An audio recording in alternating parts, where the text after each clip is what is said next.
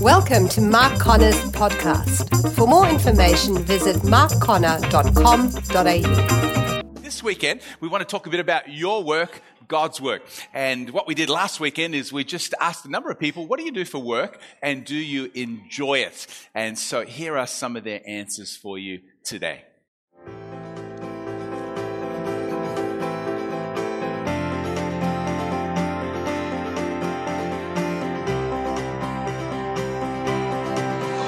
I'm working as a business analyst in the NZ Bank. I do it because, banking has always been my passion, and it has been a career, and it's been a great blessing to my family. I work as a Christian chaplain for a service residential care place, and I work with the underprivileged, and I believe that as we're all created in God's image, they demand our respect and our love and concern. I'm a blogger, and I'm a beauty blogger, and I enjoy it because, I love writing. I love writing, and I like beauty, and I've been doing it for a while now, and I enjoy it.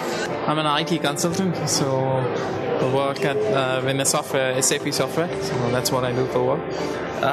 It's analysis and technical things that I like about my work.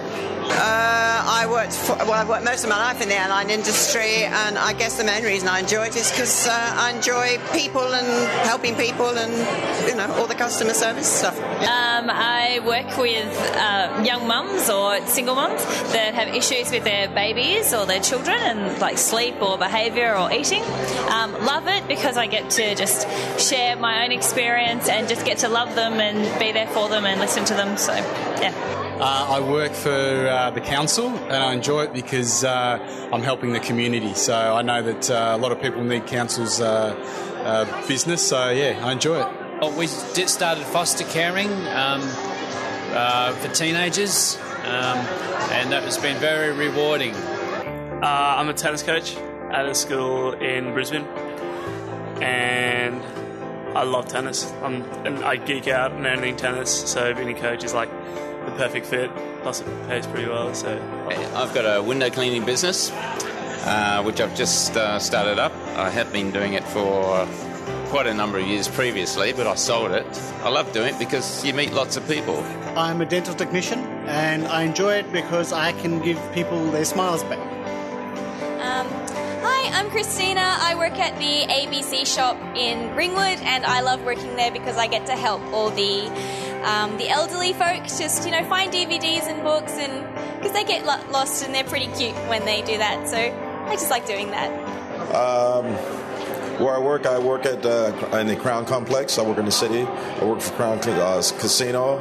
I do hotel security. And the meaning I find in that, there's a lot of opportunities to share your faith and just to be a light in a dark place, just being yourself and just trusting God and allowing Him just to use you in whatever capacity. So I work at Waverley Christian College, and I just love working with kids. I'm an IT contractor, and for me, the work that I do is basically I have to rely on God for every job that I get. So that's where I find that I can actually draw near to God and lean on Him for every job that I do. I work at Baker McKenzie's. I'm a lawyer there. I work in the employment team. I find work very meaningful. I interact with people every day, and I enjoy it, and I enjoy working with my colleagues. Let's thank those people for their comments. Interesting. Sorry we didn't get around to everybody, but a good question to ask someone today. What do you do for work, and do you enjoy it? We want to talk about work this weekend. I know it is the weekend, and often on the weekend you want to get away from work. It's also school holidays, but I think it's important we talk about it. Someone estimated that probably a third of our time we spend sleeping, a third of our time we spend working, and the other third we spend on the mobile phone. The other third we spend with our family and friends when they're not sleeping, working, or on their mobile phone. And so that means that over 50% of our waking hours are spent in the workplace. And so how important that we talk about that. Now, many of you would lock in right away. You're an employee right now. You work somewhere. You get paid for a job. So you go, yeah, this is relevant for me. There'd also be employers here today, people who employ others. There'd be some self-employed people, maybe some unemployed people. Maybe you're between jobs at the moment. And so this will be relevant for you. I also realize there are students here today. We've got high school students and university students. But how many know students work too? Some of the time. They don't get paid, but as someone who's done some undergraduate and postgraduate studies, I can tell you writing an essay is hard work. And so for the students, this is going to be relevant for you today. And then, of course, we have probably some stay-at-home mums and dads, and they work also. We're warming up. Sometimes I'll be chatting to a guy in the foyer, and after I'm maybe had a chat about his work, I'll say, oh, what does your wife do? And he'll go, some of them will say, oh, my wife doesn't work. She's a stay-at-home mum.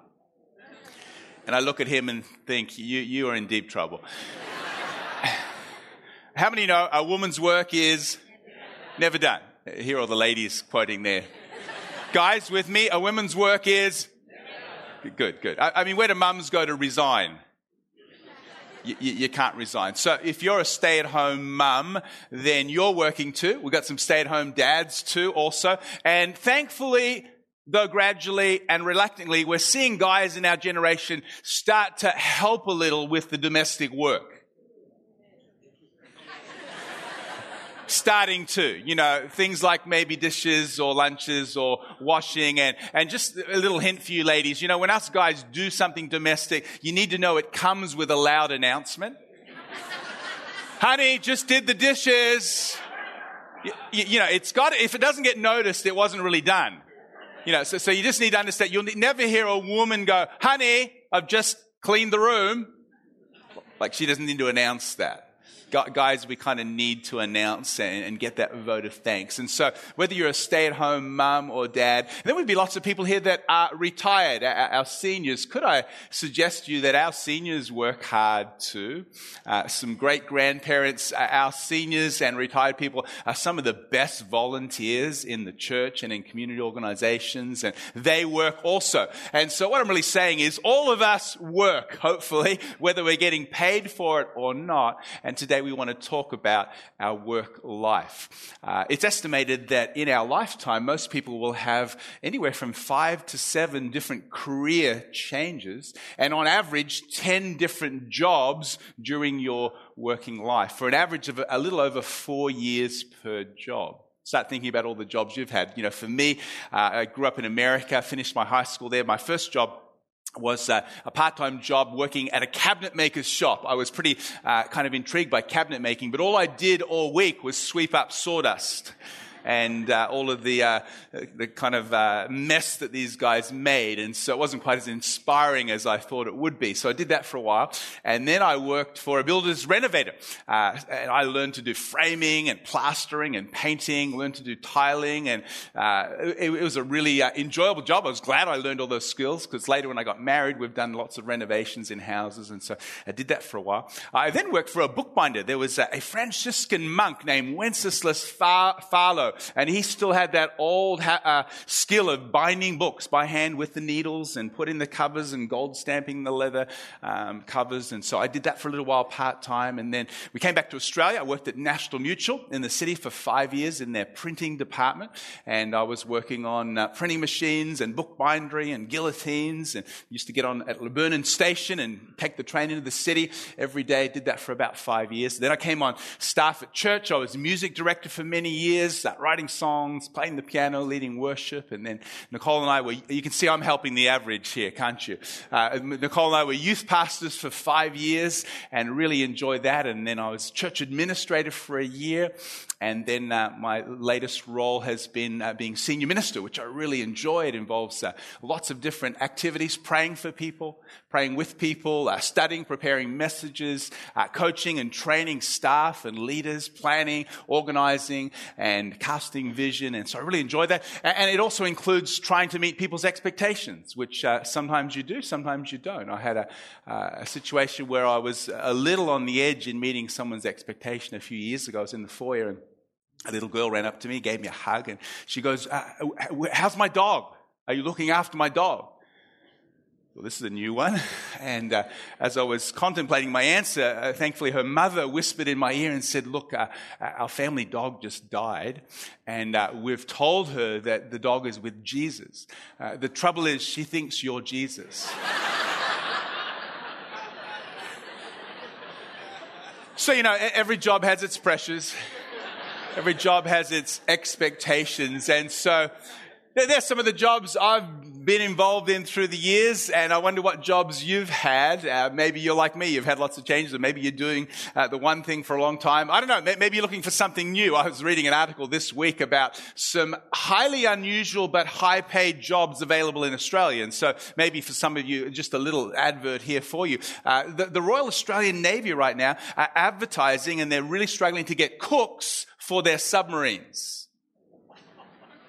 $200,000 a year. So come on, all you master chef people. It's a little confined. If you forget the milk, you just can't run and get it.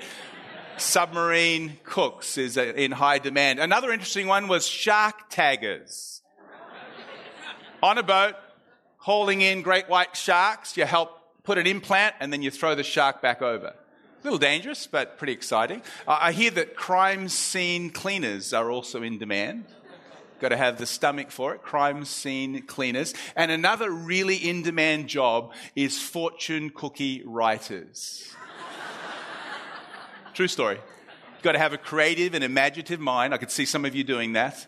Some of you are thinking differently about your fortune cookie when you open it now, aren't you? So there's some jobs that are in demand. But hey, let's look at God's word and see what he has to say about our work. We're going to go right back to the beginning of our Bible, to Genesis chapter 2. So if you've got your Bible with you, how about we turn there today? Father, thank you that you are interested in every area of our life. Today, as we talk about our work and your work, I pray for each one of us, whatever stage of life we may find ourselves in, that you would really speak to us personally, powerfully, and practically today. In Jesus' name, amen. Genesis 1, as you know, is the story of the creation of the world. And at the end of chapter 1, it says, "Then God looked over all he had made, and he saw that it was very good." And chapter 2, verse 1 says, "So the creation of the heavens and the earth, and everything in them was completed. And on the seventh day, God had finished his work of creation. So he rested from all his work. And God blessed the seventh day. He declared it holy, because it was the day when he rested from all his work of creation." This is a fascinating beginning to the sacred scriptures of the Christian faith. In the beginning, God worked. It's in total contrast to every other religion, and even like the Greek gods, for instance. The Greek gods never worked. They fought, but they never worked. And great philosophers like Plato and Aristotle, their philosophy of life was work is for the slaves. Work is for the craftspeople. They're the ones to keep society running. The elite, we spend our time philosophizing, reflecting on the meaning of life. In contrast to all that, here we have the Christian God actually working and creating over a 7-day period. And not just working, finding delight in his work, finding joy, finding satisfaction, finishing his work and going, "That's really good. I'm really pleased with what I've created." This is unique to the Christian faith. And right through the Bible, we see God continuing to work, not only as creator, but also as redeemer. I'll just quote John 5:17. Jesus said, "My Father is always working." Say that again. My Father is always. For some of you, that relates to your family. My dad's always working. And we'll talk about that problem next week. My Father is always working, and I am too. And so here's a God that works in creation, that continues to work in redemption. And then as we come back to Genesis 2, we fast forward down to verse 15, and it says, "The Lord God placed the man in the Garden of Eden." He placed the man in the garden there, and it says to work it and to take care of it. And so not only is God a worker, he created human beings in his image. We have his DNA in us, and Adam and Eve were created to work and to tend to care this garden here. And so we see work is not something that comes after sin. It's part of paradise. It's part of God's plan for the world. There's this cycle of 6 days of work and 1 day of rest. In fact, later on in the 10 Commandments, one of the commandments was, you will work 6 days and then you will rest on the Sabbath. And so we reflect the nature of God. And so work is not a necessary evil. It wasn't a punishment for sin. It was a basic part of who God is and who He's created us to be. In fact, if you do a bit of a study through the scriptures, there are many metaphors used to describe God's nature and character. A metaphor is a picture or an image that gives you something to think about what God's like.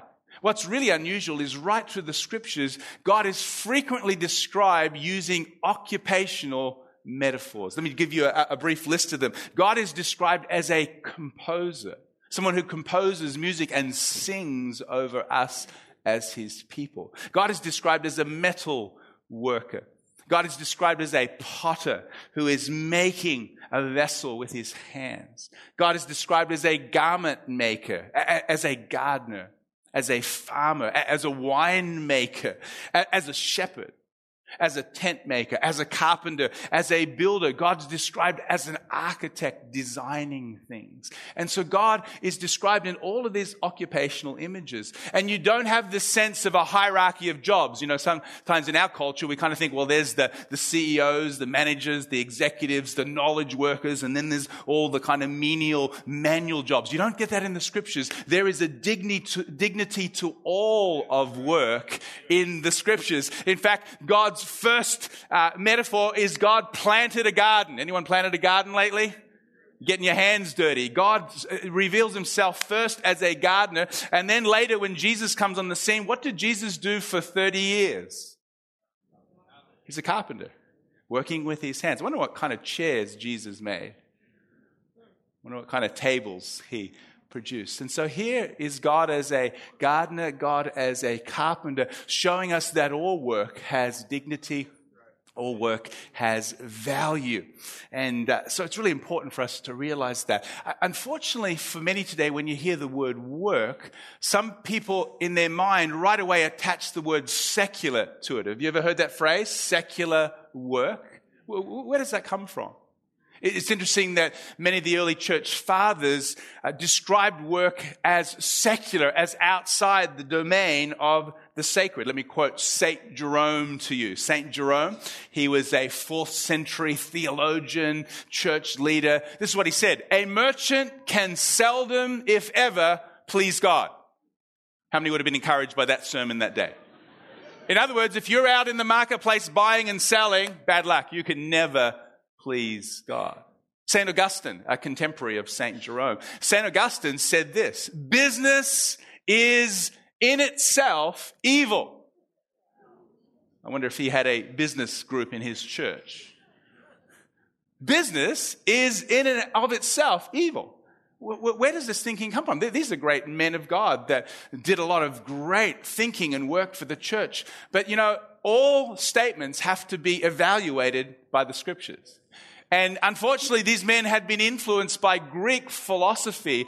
And in Greek philosophy, there was a segmentation between what is sacred and what is secular. And the sacred was the domain of the spiritual. And we're here today, we're doing something sacred, and ministers and priests, they're sacred. But everything outside of that is secular. It's not spiritual. It's not sacred. You know, that's the total opposite to the Hebrew worldview and to the biblical worldview that sees all of life as sacred. Every Israelite used to say each day something called the Shema from Deuteronomy chapter 6, verse 5. And it goes like this: Hear, O Israel, the Lord, our God, is one. And you will love the Lord with all your heart, soul, and strength. That statement was not just about monotheism in contrast to the pluralism of all the pagan nations. It's not just saying there's one God. It was a statement that God is over every area of life.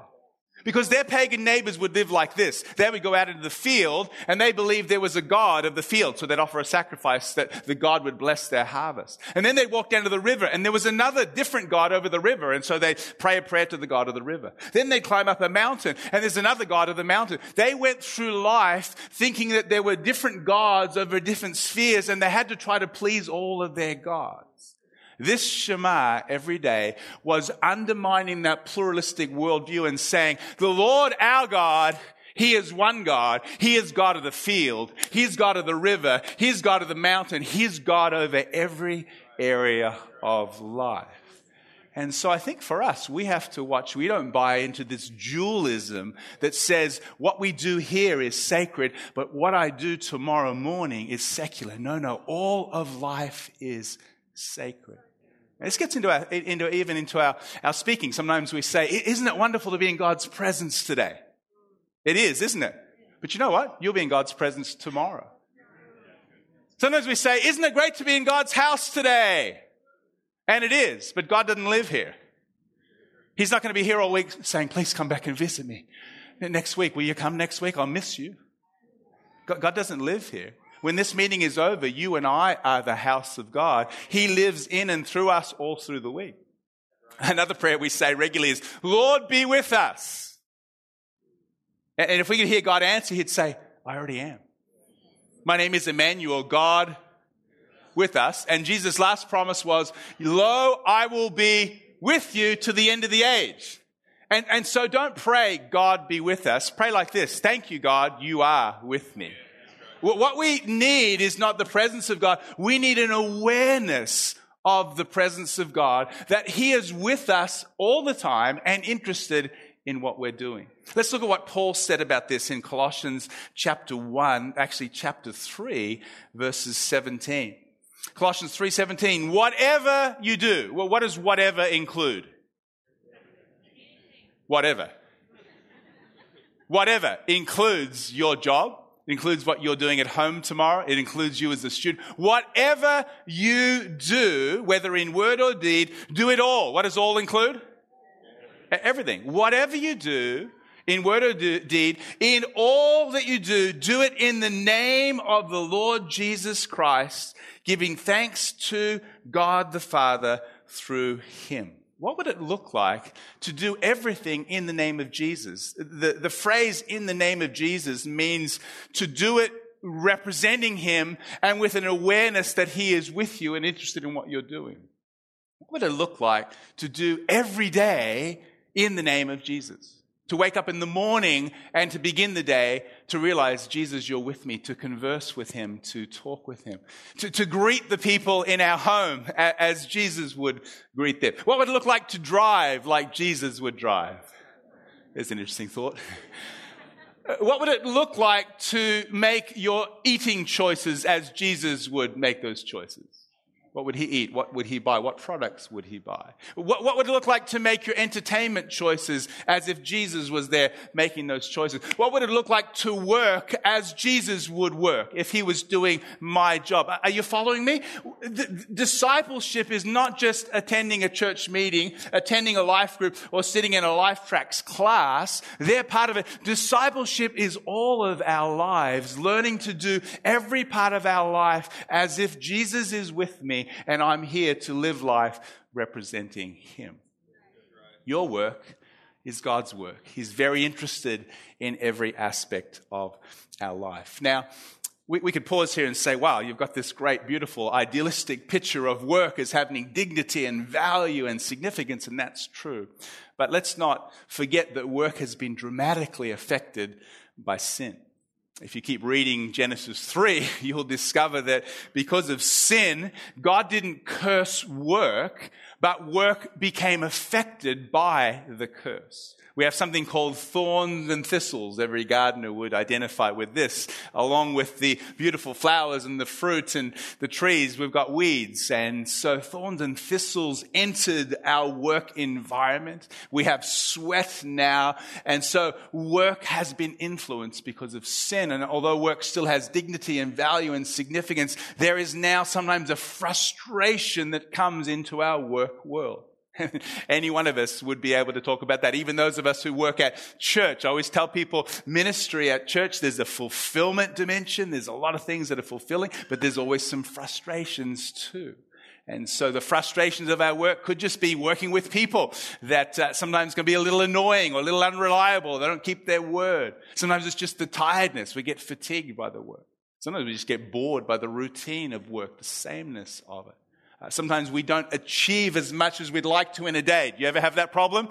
You allow an hour for something and it takes 3 hours. And so work can sometimes be fruitless. Work can sometimes feel pointless. And if you read the book of Ecclesiastes, which I reckon every Christian should read the book of Ecclesiastes just once a year. It can be a little depressing, but here's a guy who basically spent his life getting pleasure, getting knowledge, and achieving amazing things through his work. But in the end, he says, what's it all mean? When I die, who's going to remember me? And someone else is going to spend my money. And he's looking at the fact that under the sun, even work can sometimes not fulfill to the dimension we'd like it to, unless we gain a heavenly perspective on our work. And so work has dignity, work has value, but yes, it's been affected by the fall, by sin. In our final few minutes, I want to just lay a bit of a foundation for what is God's purpose for our work. This year, our theme is Devote 3, and we want to devote ourselves to pray a little bit more passionately, to share more intentionally, and we spent the whole month of March talking about sharing, and to serve more wholeheartedly. And I would do a disservice to you as a pastor to limit serving to what happens in our church activities. We appreciate all of our volunteers. If it wasn't for our volunteers, church would stop today. But serving is not just what you do, volunteering in various church ministries. Serving includes everything you do in the rest of your life. I think it's important that we talk about that and get God's perspective on our work. Everyone doing okay this morning? So let me give you a few thoughts on why we work, what is the purpose of your job, and for some of you business owners here today, here's a good biblical philosophy for business. Why does your business exist? Let me give you a few thoughts from the scriptures. Number one, I think first of all we need to see our work as existing to glorify God. If you're a follower of Christ, your job, your task, your career, your business, you need to see, number one, that I am engaging in this because I want to bring glory to God. Paul in 1 Corinthians 10:31 says, whether you eat or drink, whatever you do, there's that big word again, whatever you do, do it all to the glory of God. Now, the context is some ethical decisions about eating meat or not eating meat. And he's saying whether you eat or drink, whatever you do, whatever choices you make, as you engage in the daily routines of your life, think about what's going to bring glory to God. What will glorify God? What will lift him up? What will represent God? And we need to see the Great Commission is not just a geographical or even an ethnic mandate. We're going to talk at the end of this month about world impact and going to nations is the Greek word ethnos. And we have a call to go to people groups that haven't heard the name of Jesus. But the Great Commission is also cultural in that Jesus says, go into all the world. That's the Greek word cosmos, from which we get the word cosmopolitan. And Jesus is saying, don't just go to people groups, but I want you to go to every sector of society. To family, to religion, to education, to government, to business, to arts and entertainment. Into every sphere of society, I want my disciples there shining my light. And many of those areas have become dark. You know what? Because there's been an absence of Christians involved in those areas. And so our calling through our gifts, through our job, through our business is to bring glory to God. Matthew 5:13-16, Jesus says, you are the light of the world. Let your light so shine that they may see your good. Think about that word. So that they might see your good works and glorify my Father in heaven. When people see how we work, is there something different that catches their attention that potentially brings glory to God through the way we go about our work, through the way we live our life, through the ethical choices we make? In the Old Testament, after sharing all the laws, Moses said, when you keep all these laws, other people are going to look at how you live and go, Aren't these people amazing? Don't they have an incredible God who's given them such a wise ethical system? Do people look at the way we work and does it reflect, does it bring glory to God? That's a challenge for each one of us. Micah 6 verse 8, what does God require of us? To act justly. What does justice look like in the workplace? To treat people fair and right and appropriately. To act justly, to love mercy. How do we treat people in the workplace? Our customers, our employees, our employers, our competitors. And to walk humbly, rather than being filled with the pride and the arrogance that so often fills our culture. To glorify God through what we do. See, the truth is, you and I, as we go to our workplaces, to our homes, to our campuses, we may be the only Bible that people ever read. They're looking at us. They are watching us. Colossians, there's so many scriptures here. Colossians 5:4-5, Paul says this. Think about your workplace with this statement. Live wisely among those who are not believers. Think of where you work. And make the most of every opportunity. Let your conversation be gracious and attractive. I love that. Let your conversation be gracious and attractive so that you will have the right response to everybody. As I go about my work, as I run this business, let the way I live, let the choices I make, the quality of my work ultimately bring glory to God. The story is told of Michelangelo. You've heard of Michelangelo. He's an amazing artist and creative person. We have many sculptures and paintings that he did. He spent 4 years painting the roof of the Sistine Chapel. If you've ever been to Italy, it's an amazing building. And he had other helpers, but 4 years, think about it, on a scaffold that probably didn't have occupational health and safety stuff, there keeping him, as safe as he needed to be. But during that 4-year period, that's a long project, he was in one corner of this chapel where it was quite dark, and he was spending a lot of effort just in the detail of what he's painting. And apparently someone said to him, Michelangelo, no one's going to really see that particular area. Why are you putting so much work there? And without hesitation, he says, God will see. I love that. I love that. I'm not just doing this job, this painting for you, to impress you, to have people applaud me. I'm working to bring glory to God. God's going to see this area here, and I want it to represent and to have him say, hey, that's really well done. Your work, your job, your business exists to glorify God. Number 2, the second purpose of our work is to serve people.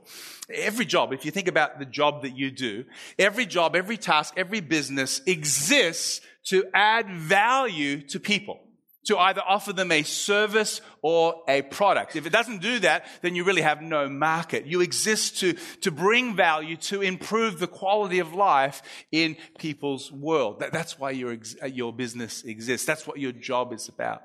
In fact, imagine today if you got up this morning and everyone in Melbourne had decided to quit working today. Imagine what today would look like.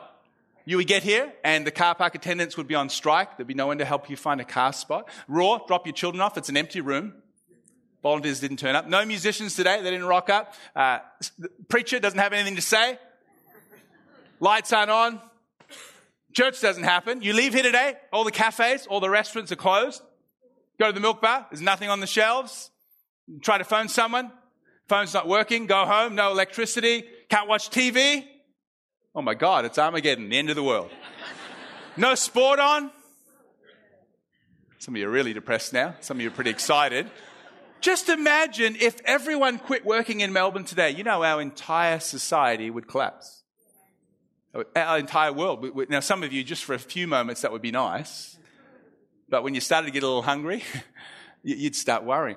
It's because people are doing their job that we can exist and do life. And so when you go to the milk bar and you buy that loaf of bread or you grab that bottle of orange juice, thank God someone's growing an orange tree somewhere. Someone's looking after it. Someone's squeezing the orange juice. Our job is a service to people. In fact, think about this way. Your job is your way to love your neighbor. Jesus says, love God. Love your neighbor. How do you love your neighbor? Through your job. You may be offering insurance. You may be designing a building. You may be putting in some landscaping. You may be helping them with their IT needs. Your job is a way to love your neighbor. quite simple, but quite profound when we realize our work is to glorify God and to serve people. And Jesus is our model here. You'll remember in Matthew 20:28, disciples are arguing about who's the greatest. They're into prominence, they're into prestige and status and who's going to sit where. And Jesus, hey guys, you got this all wrong. That's not why we're doing what we're doing. He says, if you want to be great, become a servant. And he says, even the Son of Man came not to be served, but to serve and give his life for many. Have you ever looked at Jesus through the eyes of business or work and think about how he went about his work? He did an amazing job. You talk about a communicator, people are still marveling at Jesus, who was able to speak to crowds, and the gospel said the crowds listened to him with delight. That's a pretty high bar for every communicator. In fact, he so ministered and touched people's real needs that people not only really enjoyed his ministry and the healings and the miracles, they told others. They became raving fans and said, you got to go here, Jesus. And you talk about customer service, you talk about quality business, Jesus sets a pretty high bar. How do we go about our work, our job? Do we serve people so well that they go, wow, you got to go back. That cafe, they serve great coffee. They're waitresses, they're servants. Do people rave about how we serve? Jesus sets us a model to realize that what we do exists to serve people and be a blessing to their life. Everyone said amen? Number 3, third purpose of work, of your business, is to provide meaningful contribution. Every one of us are born with this innate desire, this need to make a difference, to do something with our life. We quoted Hugh Mackay early in the year. He's an Australian sociologist who does a lot of study of our culture. And we talked about his research in the need or the desire to belong, and how every human being needs a connection with others. In that same research, he found another need. He calls it the need to be useful. And no one wants to be useless. We all want to be useful. And so your job is a means for you to channel your creative energies, your skills, your talents, and to use them to contribute. And so your work gives you that particular opportunity. And every one of us have that need for contribution. If we don't, we need a bit of a slap around the head, don't we? Even Paul, he was writing to a church in Thessalonica, and they were kind of thinking Jesus was coming back any minute. And so people weren't working anymore. They were kind of sitting around being idle, chatting, gossiping, sticking their nose into other people's business. And read 2 Thessalonians 3. He goes, if you're not working, you shouldn't be eating. It's a novel thought. Come on, this is Paul, the great revelation man. He says, if you're not working, if you're not contributing, if you're not serving and making a difference, well, you shouldn't be sponging and parasiting on the community. Every one of us need to, as we're able, to make some form of contribution. In fact, I think just a little footnote here. It's interesting for young people growing up today to consider what value system do we use to select our career. It's interesting how a lot of people look for a job just because it pays a lot of money, or just because there's a status symbol with that particular job. Would it be better to maybe ask some questions like, what's the greatest need in society and how can I meet that need? There's a lot of people studying and getting degrees in areas that don't always match what the greatest needs are in our world. Should we be saying, where is the greatest needs? Should we be looking at ourselves and say, well, what is my best contribution? Sure, that might pay a little bit more. Sure, that might have a bit more status and prestige. But if I'm really good at this, maybe that's a higher value in choosing a job or career. I see some people move town because they've got a job that pays more money. Well, is more money the only kind of quadrant that you look at in choosing a job? And so think about your gifts and your passions. If you can find what you're good at and what you're passionate about, you're at the beginning of discovering your life mission. Because your life mission intersects the gifts that you have and the things that you're deeply concerned about. In fact, one little tip for young people in thinking about where you best fit is to ask yourself what annoys you. You may not have thought about that, but ask yourself, what do you get really annoyed about? What do you get angry? That may be a key to your contribution. You know, if you get annoyed about things that are boring, that are the same, that are routine, you probably have a creative gift that needs to be released to add some color to our world. Praise God for the artistics and the creatives in our world. Maybe you're here and you're a person that hates things that are disorganized. They don't run on time. No one knows what's going on. It's all over the place like a dog's breakfast. You possibly have a gift of administration, of bringing things into order, bringing chaos and organizing it. You know, if you're someone that gets really annoyed when people are overlooked or neglected or walked by or no one called them, no one followed up on them, then you probably got a pastoral gift. You've got a heart of mercy that really wants people to feel loved. Are you following me? Think about what makes you angry, what annoys you. That might be a key to you discovering your best contribution in our world. And so your job, your work, is an opportunity for you to contribute. Now, I hear some of you saying, where is the money? Where is the money? Number 4, the fourth reason for work for those of us who do get paid is to generate wealth. Your paycheck is simply a payment in exchange for service or for a product. And so God has designed work and business as a means of generating wealth. Deuteronomy 8 verse 18, a very important scripture. Let me quote this to you. Deuteronomy 8 verse 18, remember the Lord your God. It is He who gives you the ability to produce wealth and so confirms His covenant, which He promised to His forefathers as it is today. I wish that scripture said, God gives you wealth. Show me the money. Thank you, Lord. I'm open. I've got big arms. Pour it down. It doesn't say God gives you wealth. It says God gives you the ability to produce wealth. God has, in the scriptures, linked hard work with the acquisition of wealth so that we develop the character and maturity to handle the wealth. That's one reason why gambling is always a huge risk. First of all, your chance of winning the lottery is only 1 in 7 million anyway. You're more likely to be hit by lightning than to win the lottery. But the problem with winning the lottery is you acquire a lot of money without any hard work. You haven't developed the character and the maturity to handle that money. That's why most people, within a short period of time, they've lost all that money. They're back to where they were. God gives you and I the ability to acquire, to produce wealth. And so as we work, then there's some return and we can meet our needs and our family's needs, and we can hopefully manage our resources to have enough to give away, to bless others and to invest in God's kingdom. And so that's just a brief outline of why I think business exists, what your job is all about, to glorify God, to serve people, to give me an opportunity to have a sense of contribution and to generate some wealth, to meet needs and to bless others. And so as we begin our series today with this introduction, this foundation, I wonder how your job is going. What are you doing for work? Are you enjoying it? And what would it look like to maybe see your job in a new perspective? Some of you may need a new job. Maybe it's calling the Navy and talking about that cooking job on the submarine. That's okay to change jobs. But maybe some of us don't need a new job. We need a new perspective on the job we already have. Listen very carefully. A job can become a calling if you sense someone sending you to do it with a sense of mission. A job, a task, can become a calling if you see someone sending you to do that. If I said to Derek here today, the Prime Minister or the President of the United States or the Queen of England or the Senior Minister of City Life is asking you, Derek, whoever you esteem the most,